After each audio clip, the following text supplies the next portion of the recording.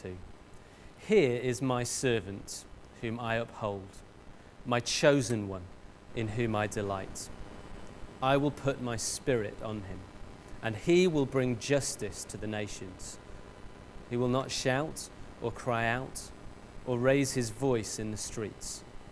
A bruised reed he will not break, and a smouldering wick he will not snuff out. In faithfulness he'll bring forth justice. He will not falter or be discouraged till he establishes justice on the earth. In his law the islands will put their hope. This is what God, the Lord, says. He who created the heavens and stretched them out, who spread out the earth and all that comes out of it, who gives breath to its people and life to those who walk on it. I, the Lord, have called you in righteousness. I will take hold of your hand. I will keep you and will make you to be a covenant for the people and a light for the Gentiles, to open eyes that are blind, to free captives from prison, and to release from the dungeon those who sit in darkness. I am the Lord. That is my name. I will not give my glory to another or my praise to idols. See, the former things have taken place, and new things I declare. Before they spring into being, I announce them to you.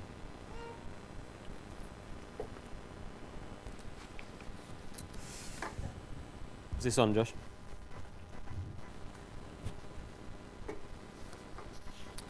Magic. Okay, so here's the situation.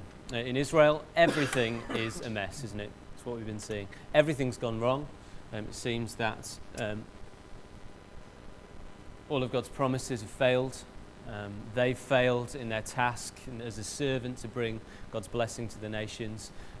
They've not obeyed his word. They've rejected him again and again. The land is ruined as a people, and they're ripped apart by greed and self-interest. The poor are exploited, and they're being attacked by enemy nations. And we know now that they're going to be invaded and carried off, and not just by anybody, but by the Babylonian Empire. So the biggest empire in the whole world, and the superpower of the Near East. Things are bad.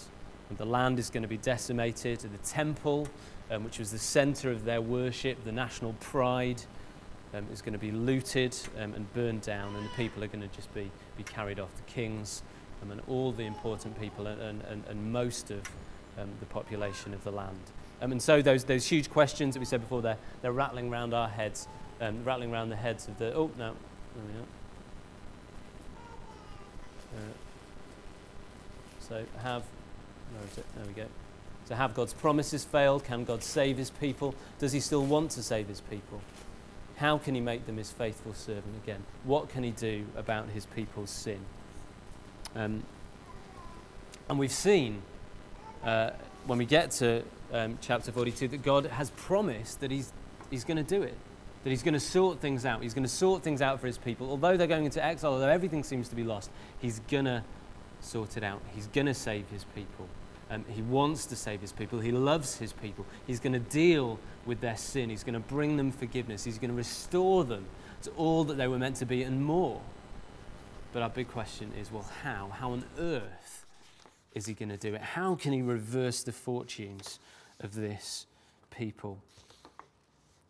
And so we think, well, maybe at the end of chapter 40, we read it on Wednesday together, you think, well, maybe God's going to send a mighty conqueror. He's going to send an invading force, better, bigger, more scary than Babylon's. He's going to drive them out. He's going to smash the nations around him. He's going to set up his kingdom forever. We think maybe that is how he's going to do it.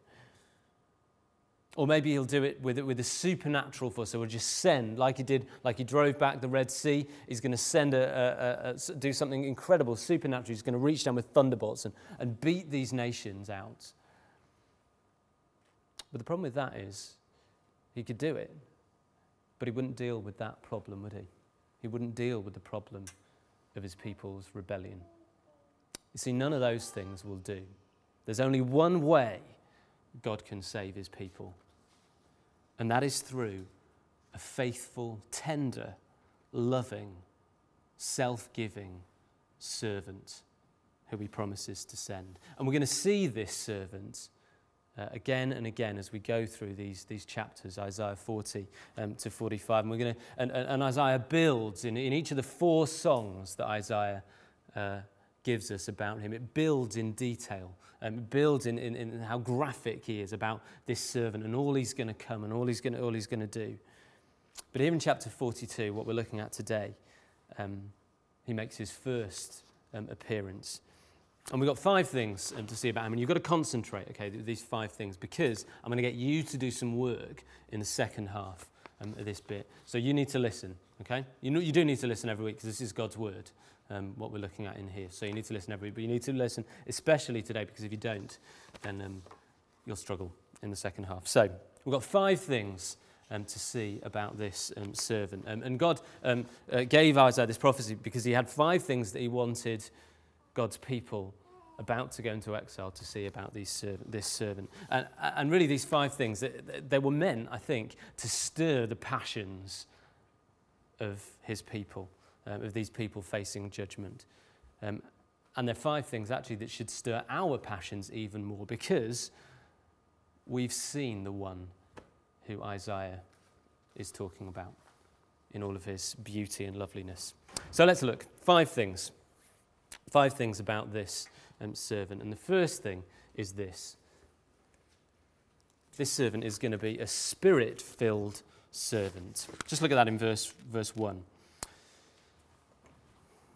Page 727. Don't take my word for it. Look at it there. Here is my servant, God says. Here is my servant whom I uphold, my chosen one in whom I delight. I'll put my spirit on him, and he will bring justice to the nations. See, this servant that God's going to send is going to be filled with God's spirit. God says he's going to be my chosen one, the one in whom I delight, the chosen one in whom I delight. Israel had failed. God was displeased with Israel. But God says, I'm going to send a servant. I'm going to send a servant who I'm pleased with, who I delight in, who my soul loves. And I'm going to put my spirit on him. I'm going to empower him to do the work that I've sent him to do. He's going to be filled with God's Spirit. What is going to mark out this servant, what we're going to notice about him, is that he will be somebody who will just be overflowing with God's Spirit. I will put my Spirit on him, God says. But what is the work going to be that this servant is going to be sent to do? Well, here's what it is. The work he's going to do is he's going to be a world-sorting servant. He's going to be somebody who makes the world... That's number 2, yeah. He's going to make the world the way it should be. Just look at the end of verse 1. He will bring justice to the nations, says God. Now, the Hebrew word translated justice here is a word called mishpat. I don't know how you pronounce it, but we'll go with mishpat because it sounds a bit funny as well. Mishpat. And it does mean a lot of the things that we talk about when we talk about justice. So it means a fairness and evil being punished and right being done and all that sort of stuff when we talk about justice. It does mean all those things. But the Hebrew word means much, much more than that. Because when the Bible talks about mishpat or justice, it means the world being put back the way that it was supposed to be. So it means everything that happens in a society, in a world where God is ruling over it, where God is king over it. So it means wrongs being righted.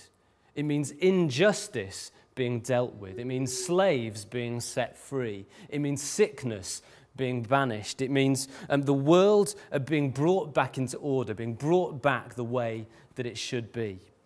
And there's a lot of talk in our press at the moment, isn't there, as we approach the general election. Of our broken society. Have you heard that? David Cameron, it's one of his things, our broken society. Don't worry, this isn't going to be a political, you're not going to find out what I think about politics here. But he talks about this broken society, a society where nothing works, where families are ripped apart, where things have just gone wrong. Well, justice, biblical justice, is the opposite of that, of this broken society. It means a world where God rules by his good and perfect word and where everything is just as it should be. And Isaiah's telling us, God is telling us, that this is what this king is going to bring. And not just for Israel, but for the whole world. He'll bring justice to the nations, he said. So verse 1, he'll bring justice to the nations. Verse 3, in faithfulness he'll bring forth justice. He will not falter or be discouraged till he establishes justice on the earth. This servant is going to bring about a world where everything is just the way that it should be, where God rules by his word. And what will that be like? What will it look like? What will a world look like where God rules, where the world is the way that it should be? Well, just look at verses 6 and 7. Now, God is speaking directly to this servant here. He's addressing him, and he says this: I, the Lord, have called you in righteousness. I'll take hold of your hand. I will keep you and will make you to be a covenant for the people and a light for the Gentiles, to open eyes that are blind, to free captives from prison, and to release from the dungeon those who sit in darkness. See, God ruling, God's justice coming in, this servant ruling is going to mean the eyes of the blind being opened. It's going to mean those in captivity being released. It's going to mean those in darkness being brought into God's glorious light. See, we live in a world full of darkness, don't we? We live in a world, you just have to open a newspaper, you just have to turn on the news. We live in a world of darkness. We live in a world of beauty, of wonderful things to celebrate. But we also live in a world of darkness, don't we? A world where children are enslaved and exploited and murdered. A world where families fall apart, a world where earthquakes rip through whole countries, a world where after earthquakes rip through and natural disasters come, people exploit the poor and the vulnerable by looting them. We live in a world which is not the way that it should be, which is full of darkness. And Romans chapter 1 tells us that because we've rejected God as the Lords of our lives, our foolish hearts have become darkened. That's what Paul says. We've become people who can no longer see the way we should be able to see. We're turned in on ourselves. We're people who struggle to see that God really is the King. We're people who've become enslaved in this idea that the world actually is all about us. And so we see a world that's ripped apart by selfishness and greed, don't we? People enslaved to their jobs. People enslaved to pornography. Families ripped apart by division and greed, illness and sickness, death and destruction we see all around us. We live in a world that's far from what it should be. A world full of darkness. And that's the world that the Israelites lived in, a world which had been ripped apart by human rebellion against God, where people were in darkness, where they try as they might, they struggled to obey God. They struggled to see who he was. And you see, Israel was supposed to be a light in the middle of that darkness. They were supposed to be people who would live under God's rule and would spread this light to banish the darkness in the nations around them. But they just become part of the darkness too. A nation ripped apart by greed and enslaved and all those things. And that's what's so great here. See, God is promising a new servant. And this servant will bring light. In the power of God's Spirit, empowered with the Spirit on him, he's going to banish the darkness. He's going to bring people out of slavery, out of captivity, out of their sin, out of their blindness, and into God's glorious light. He's going to establish a new world order where there's no more darkness, where God reigns, where people know God, where people delight in him, and where things are just as they should be, where people live once more under God's good and gracious rule. question is, how is he going to do that? Because you'd expect somebody who was going to bring in a whole new world order. You'd expect him to do it. And this is how it happens normally, isn't it? By beating the last world order. So by smashing apart armies. That's what happens in revolution. So we think, well, this servant, surely what he's going to do is, we get to the end of verse 1, he's going to bring justice to the nations. We think, well, he's going to smash the enemies of God. He's going to smash the Babylonians. That's what's going to happen. So if you look at our world at the moment, what are the Tories trying to do? And again, this isn't a political statement on my part, but just an observation. What are the Tories trying to do? They want to bring in a whole new world order to Britain. So what are they doing? They're trying to do the dirty on Labour, trying to beat Labour down, mudsling at them. And they're shouting about how great they are, aren't they? They're telling everybody, we're the ones who've got all of the answers. So is that what this servant's going to do? Well, this servant couldn't be any more different. Because the third thing to see, this servant is going to be a gentle, tender servant. Just look at this in verses 2 to 3. This is just wonderful. This servant will not shout or cry out or raise his voice in the streets. A bruised reed he will not break, and a smouldering wick he will not snuff out. See, this servant will bring in a new world order, will put things right, but he's going to do it gently and tenderly. Just look at verse 2 again. He will not shout or cry out or raise his voice in the streets. See, this servant isn't going to be somebody who flaunts himself, who comes and says, look how great I am. He won't be shouting about that. This is a servant who is going to come and be humble and gentle. He's going to be somebody who binds up the weak, who finds people with wounds and tenderly cares for them, who finds the victims of injustice and loves them and includes them, who binds up their wounds. Just look at that in verse 3. A bruised reed he will not break, and a smouldering wick he won't snuff out. See, this servant is going to care for the weak. It's just lovely imagery, isn't it? Imagine a plant in a garden, and it's been damaged by the wind or by Zach or someone. Some of the flowers are missing from it, and it's kind of looking all crooked and like it's going to fall over. Well, an impatient gardener, he might be tempted just to snap off that plant, just to trample it into the ground, uproot it, get rid of it, so you can focus on the strong ones. But not this servant that God's describing. See, this servant, he'll take this tender plant and he's going to care for it.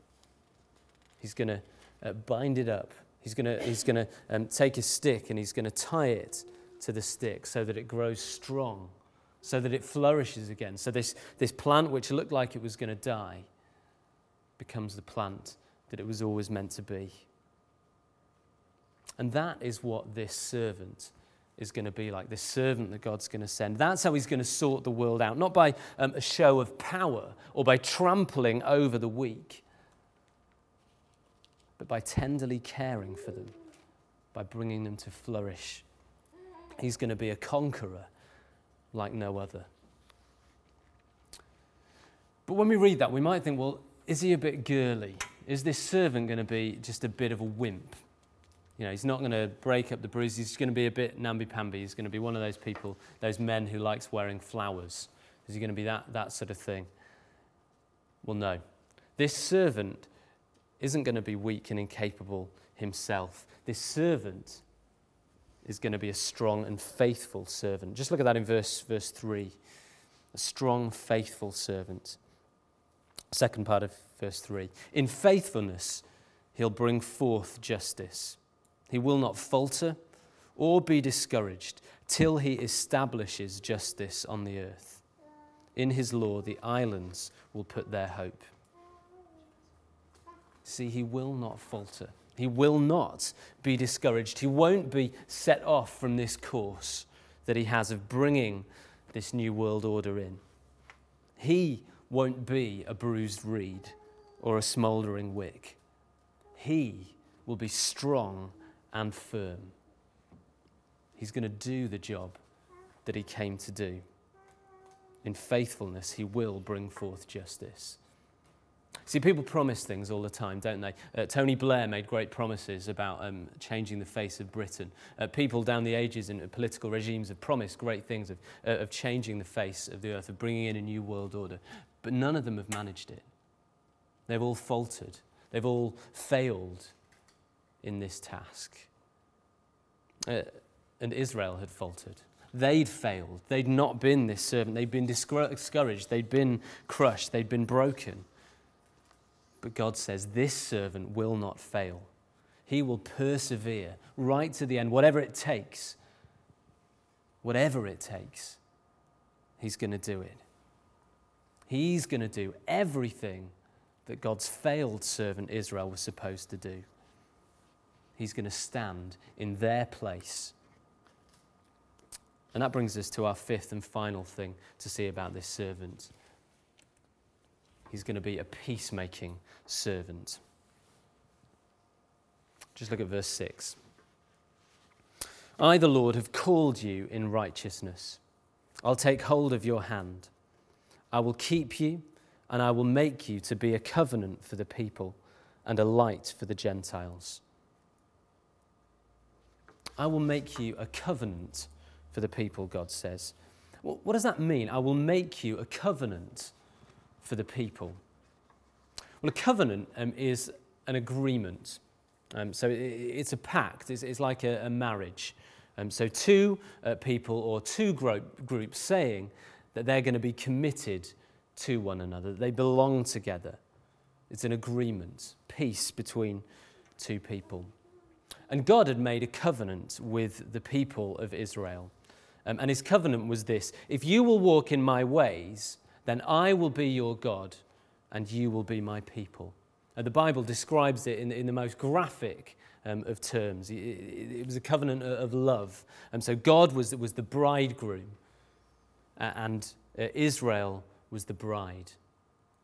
This beautiful covenant that God had made with his people, that they would be his people, he would be their God. But the problem was that Israel had broken her vows. She'd been faithless. She'd committed adultery. That's the way the Bible describes it with the nations around. That's the way Isaiah and the other prophets. So they say, you've committed adultery. Come back to your husband. Come back to God. But she'd committed adultery again and again and again. And this exile that they went into, it was like a divorce. It was like God saying to his people, you're not my people anymore. This is it. It's over. It's finished between us. The covenant was broken. They've been carried off into Babylon.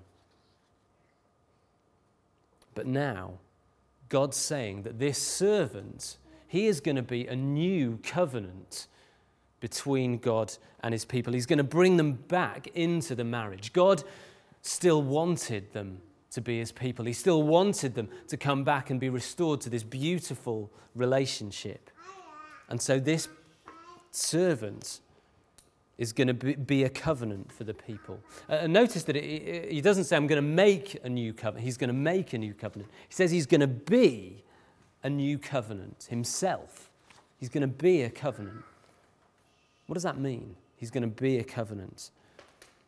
Well, we'll see that in the weeks to come. But the glorious message here is that this servant has come to bring his people back to the marriage bed with God, to this intimate, passionate, glorious, intense relationship, and to bring them back to being a blessing to the nations, because he says, I'll make you to be a covenant for the people and a light for the Gentiles. See, their job, wasn't it? Their job, they were to be this servant to bring God's good news to the nations so the whole world would see how good God was. Well, at last, through this humble, gentle, tender, justice-bringing, reconciling, peacemaking servant, the whole world would see God's glory, and people from every nation would come flooding in. So let's go back to those questions that we started with. Have God's promises failed? Well, this passage says no. God's going to keep his promises to his people for his world through this servant, through this self-giving, tender, loving servant. Can God save his people? Does God want to save his people? Well, he does, through this servant who's going to be a covenant for the people and a light to the Gentiles. How can he make them his faithful people, his faithful servant again? Well, by sending this servant to do everything that they were supposed to do and to restore them. And what can he do about his people's sin? Well, somehow he's going to deal with his people's sin through this servant. He's going to bring them back. He's going to make peace between them and God. It's just wonderful. Just great news. But it's even better news for us today. Sorry, I'm just missing some notes here.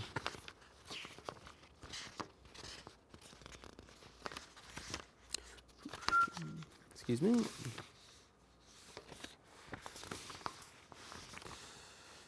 Come on. Have you? Might be. No. Okay, well that's fine. We can improvise. Hey. So this was great news for his people. Great news that he was going to deal with. He was going to deal with all these things. But it's even better news for us today, because we've seen the one who Isaiah was promising. We live in a time when this person, this servant who Isaiah was promising, has come.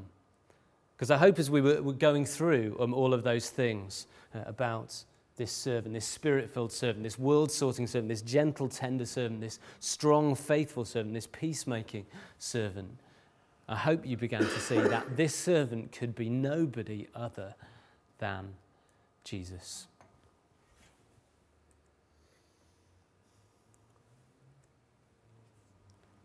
And that's what the New Testament tells us, that this servant that Isaiah promised 700 years before was Jesus Christ, that descendant of David.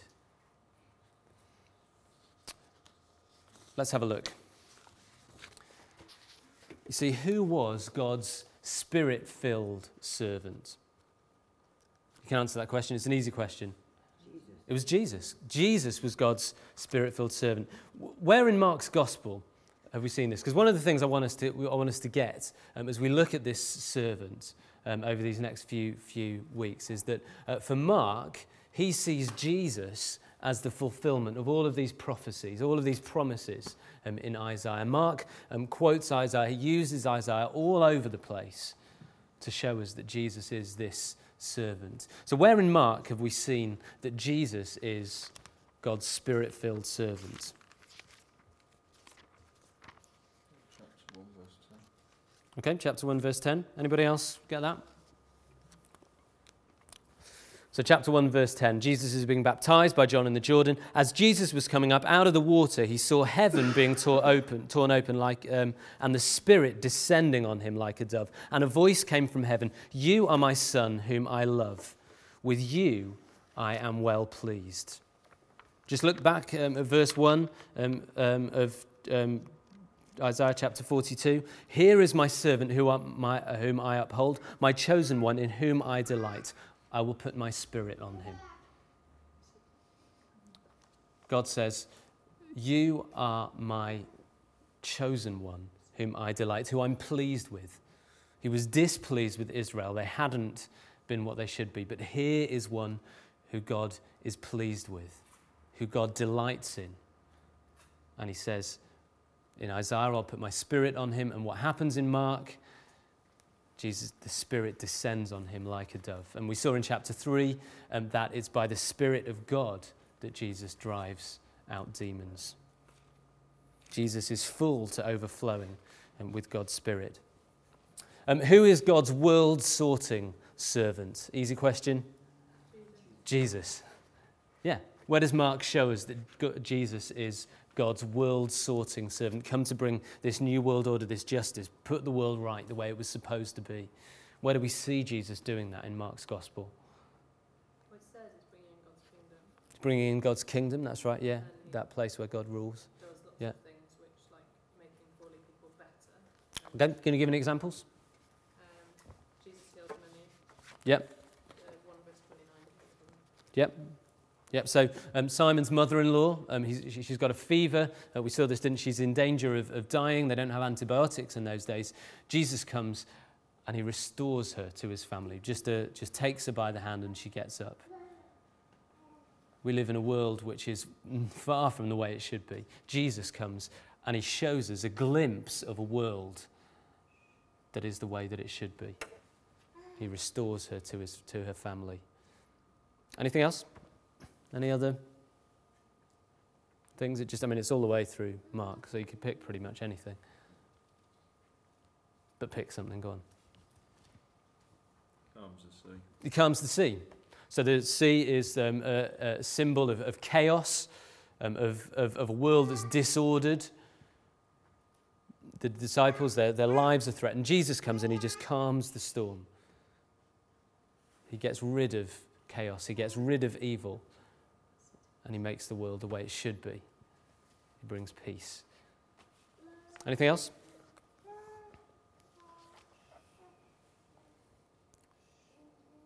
I've got one button as well. Same as that, going to raises Jairus' daughter. Raises Jairus' daughter. So this girl, we'll see it in a few weeks. This girl has died, and Jesus brings her back to life. See, death isn't supposed to be. We weren't made to die. We were made to live and to know God. And Jesus can beat death just with a word. He says, little girl, I say to you, get up. And death has to shrink away. See, Jesus is the one who can bring in God's new world. And in Jesus being here, we get it. Walking on the earth, we get a glimpse of this new world order where death is banished, where sickness is got rid of, where lepers are brought in, where those who were banished from society are brought back in. Jesus has the power to bring in God's new world. He doesn't do it in the end because he's got a bigger job to do that's to do with dealing with sin. But one day he's going to return. The Bible tells us, and he's going to bring in this new world order. He's shown us that he's got the power to do it. One day he's going to come back and bring it in. Who was the gentle, tender servant? Jesus. Wonderfully. Where do we see that in Mark?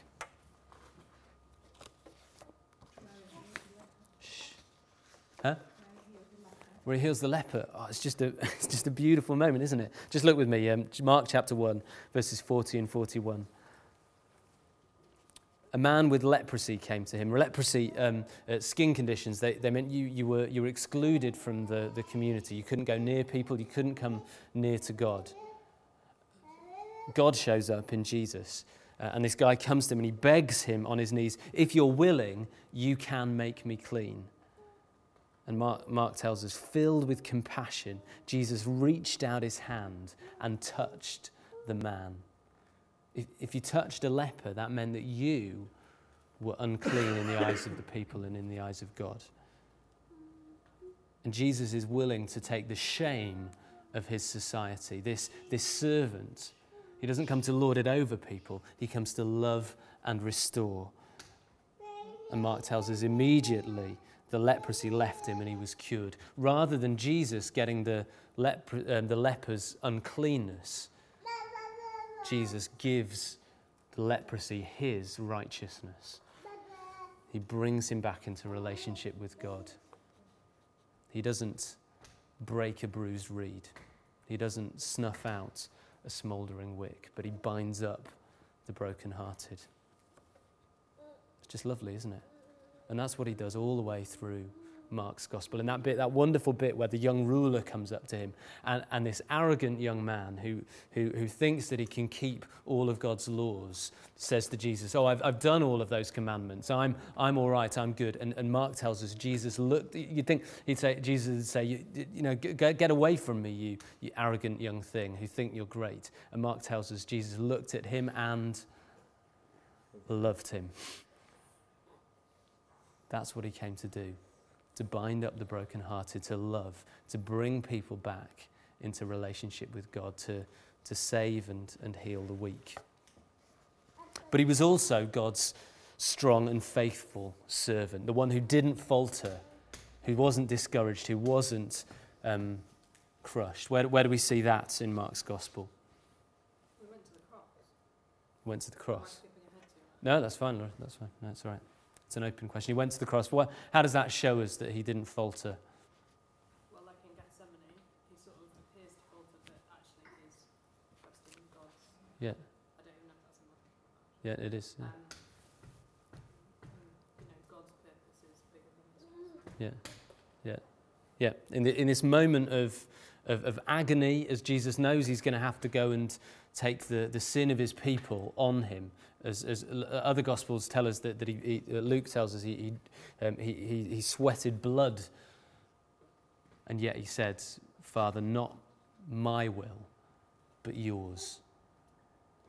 He didn't falter. He wasn't discouraged. And in Mark's Gospel, Jesus tells us 3 times in chapter 8, chapter 9, chapter 10, and the end of chapter 10, or 4 times, he says, "I've come to die.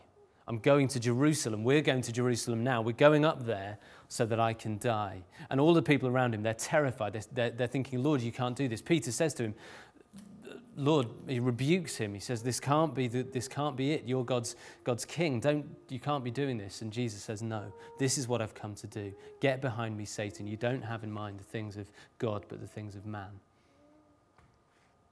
This was a king who would not falter, a servant who would go right to the end to establish God's kingdom, to bring people into God's kingdom, to pay for their sin. And we saw it. We saw his power, his strength against the storm. We saw his faithfulness against the devil in the wilderness. We see his tenacity and willingness to do it in the way that he won't just kind of play to the crowd, but he goes on to preach to the other villages, because he's come not for himself, but he's come to do this thing. And he won't falter. He won't be discouraged. He is the faithful servant right to the end. And finally, the peacemaking servant. Where do we see that in Mark's Gospel? Chapter 14. Yeah, chapter 14. And this is the covenant in my blood. Yeah, Verse 24. well, they're ready. Yeah, so chapter 14, verse 24, Jesus says, "This is my blood of the covenant, which is poured out for many." And we're going to see that more in the weeks to come with this "for many" thing. Jesus says earlier in Mark's Gospel, "I didn't come to be served, but to serve. I came to be the servant and to give my life as a ransom for many." And that's a direct quote from later on in one of the other servant songs. But Jesus is saying here, my blood is the new covenant, is the new agreement between God and people. My blood is the way you're going to be brought back into this marriage relationship, into this relationship with God. This is the way I'm going to deal with your sin.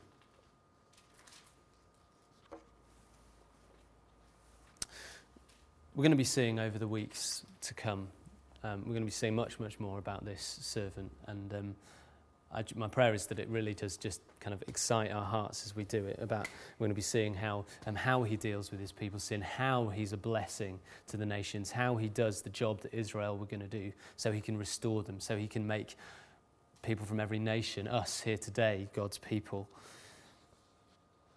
But surely we can't read these words of Isaiah and look into this without seeing just two extraordinary things about the God of the Bible, the God of Israel. And the first is just this, that God is God. Just look at those last two verses of Isaiah 42, verses 8 and 9, not the end of the chapter, but the end of the bit that we're looking at. Here's what God says. He says, I'm going to send you this servant. And then he says, I am the Lord. That is my name. I will not give my glory to another or my praise to idols. See, the former things have taken place, and new things I declare. Before they spring into being, I announce them to you. What he's saying is this: I'm going to send you this servant. I'm telling you about it in advance so that you will see that I am the Lord. I'm telling you about it beforehand. I'm telling you new things so you'll see that I am God. So you'll see that the gods of these nations, they're not God. They're idols. They're worthless, but I'm God. Just flick on to chapter 44 and verse 6. Because this is great. God is saying, look, I'm going to do these things, and this shows I am the God. This is what the Lord says: Israel's King and Redeemer, the Lord Almighty, chapter 44, verse 6. I am the first and I am the last. Apart from me, there is no God. Who then is like me? Let him proclaim it. Let him declare and lay out before me what has happened since I established my ancient people and what is yet to come. Yes, let him foretell what will come. Do not tremble. Do not be afraid. Did I not proclaim this and foretell it long ago? You are my witnesses. Is there any God besides me? No, there is no other rock. I know not one. See, God's point is this: nobody except for the God of history, the God of the world, the God who is God, who is ruling, could possibly tell us 700 years in advance what is going to happen, could make promises like this and then keep them. God's point is this: he's saying, I am real.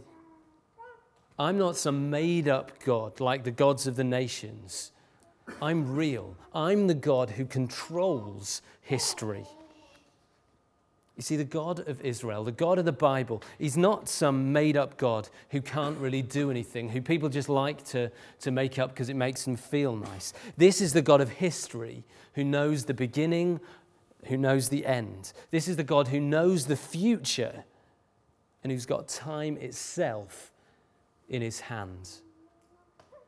See, in that time of crisis for Israel, that's what he wanted them to see. He wanted to see them to see that he was in charge. That's what he wants us to see today. This God isn't a nice idea. He's real. He rules over history. He promises things hundreds of years in advance, and then he does them because he's God. And how do we know? Well, because of Jesus. Because through Jesus, God fulfilled all those prophecies that he promised so long in advance. This is God. See, if we're Christians, that should just excite us, shouldn't it? This God is in charge of history. He is the Lord. He is in charge over every aspect of everything. If God can promise something 700 years in advance and then do it, well, God's in charge over every aspect of my life, isn't he? I don't need to fear. I don't need to be afraid. He's in charge. He's ruling. And if we're not Christians, if we're not following this God, if we think that he's just something that Christians make up, well, how do you explain this? How do you explain his ability to promise things and then do them? See, God's point is this. God says, no one else is like me. No one else can do this. See, this is a call to worship. It's a call to fall on our knees and say, Lord, the things I've been trusting in, the things I've been building my life on, they can't do anything. They can't predict what happens next week. But you're the one who's in charge. You're the one who's in charge of history. If we're believers, it should just give us great confidence as we talk to our friends, shouldn't it? We've been seeing in the last few weeks how this message we have to speak about Jesus is powerful, that it's wonderful, that it's going to bear fruit. Well, this should give us even more confidence, shouldn't it? Because this Jesus we speak of, he wasn't just a flash in the pan. He is the fulfillment of all of God's promises for history. We've got the proof. We've got the evidence there in the Bible. But the second thing we've got to see about God from this part of the Scripture, this part of Scripture from Isaiah is this. And that is just that God is gracious. That God is lovely and beautiful. You see, it turns out that this servant, Jesus, is none other than God himself, God the Son. And as you look at Jesus, as you read about him here, as you look at him in Mark, well, doesn't it just make your heart want to sing? Doesn't it make you want to dance? You see, the God of history, the God who's ruling over everything, he's not some tyrant God who turns up and smashes and destroys, who treads on the weak and treats people like they're flies or little puppets on strings. When he turns up as a servant king who binds up the brokenhearted, who washes his disciples' feet, who includes lepers, who reaches out and brings them in, who goes to widows and raises their sons so that they'll be restored to them, who doesn't reject those in the captivity of Satan, the demon-possessed men, but he brings them out of demon possession. He brings them to their right mind, as we're going to see wonderfully in Legion later on. This is a king who wouldn't break a bruised reed, but in the end was broken and crushed himself. A king a servant king who wouldn't snuff out a smouldering wick, but yet himself was snuffed out. A king who didn't shout or cry out as he was dragged off by the prisoners, who didn't scream as a crown of thorns was put on his head, as a cloak was put around as he was beaten and whipped. He didn't cry out except to say, "Father, forgive them." Who, as he was put on the cross, as he was taunted and tormented, and they said, "If you're the King of Israel, save yourself and come down." He didn't shout. He didn't shout back at them. But he stayed there on the cross so that he could reconcile us to God, so he could bear all of the sins of his people, so he could deal with sin, with his problem, so he could pay their punishment in their place, so that we sinners can be at peace with God, can be his people, so that people from every nation can know him. See, we're going to be going deeper into this king over the weeks to come.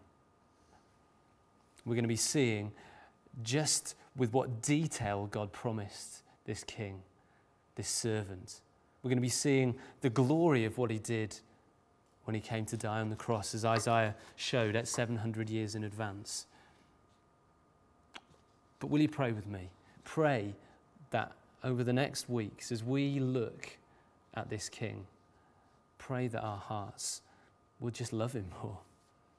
Pray that we'll just be moved by this king, by this servant. Pray that all the other things that we run after, sin and all those things, will start to just become horrible to us, will seem stupid to us because we love Jesus so much. Pray that he'll take hold in our hearts, in our community. Pray that as we gaze at him, that we'll just want to go and speak about him. Because that's what I want to do now. I want to go and tell everybody about this beautiful servant, this Lord of history. Let's pray.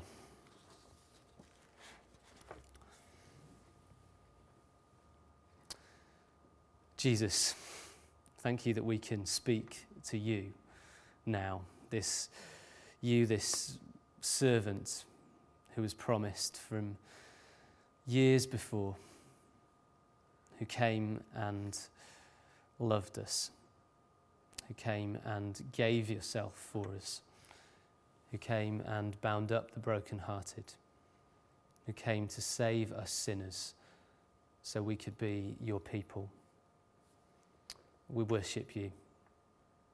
We praise you because you're so lovely. And we ask that, Lord, our hearts might be full of you.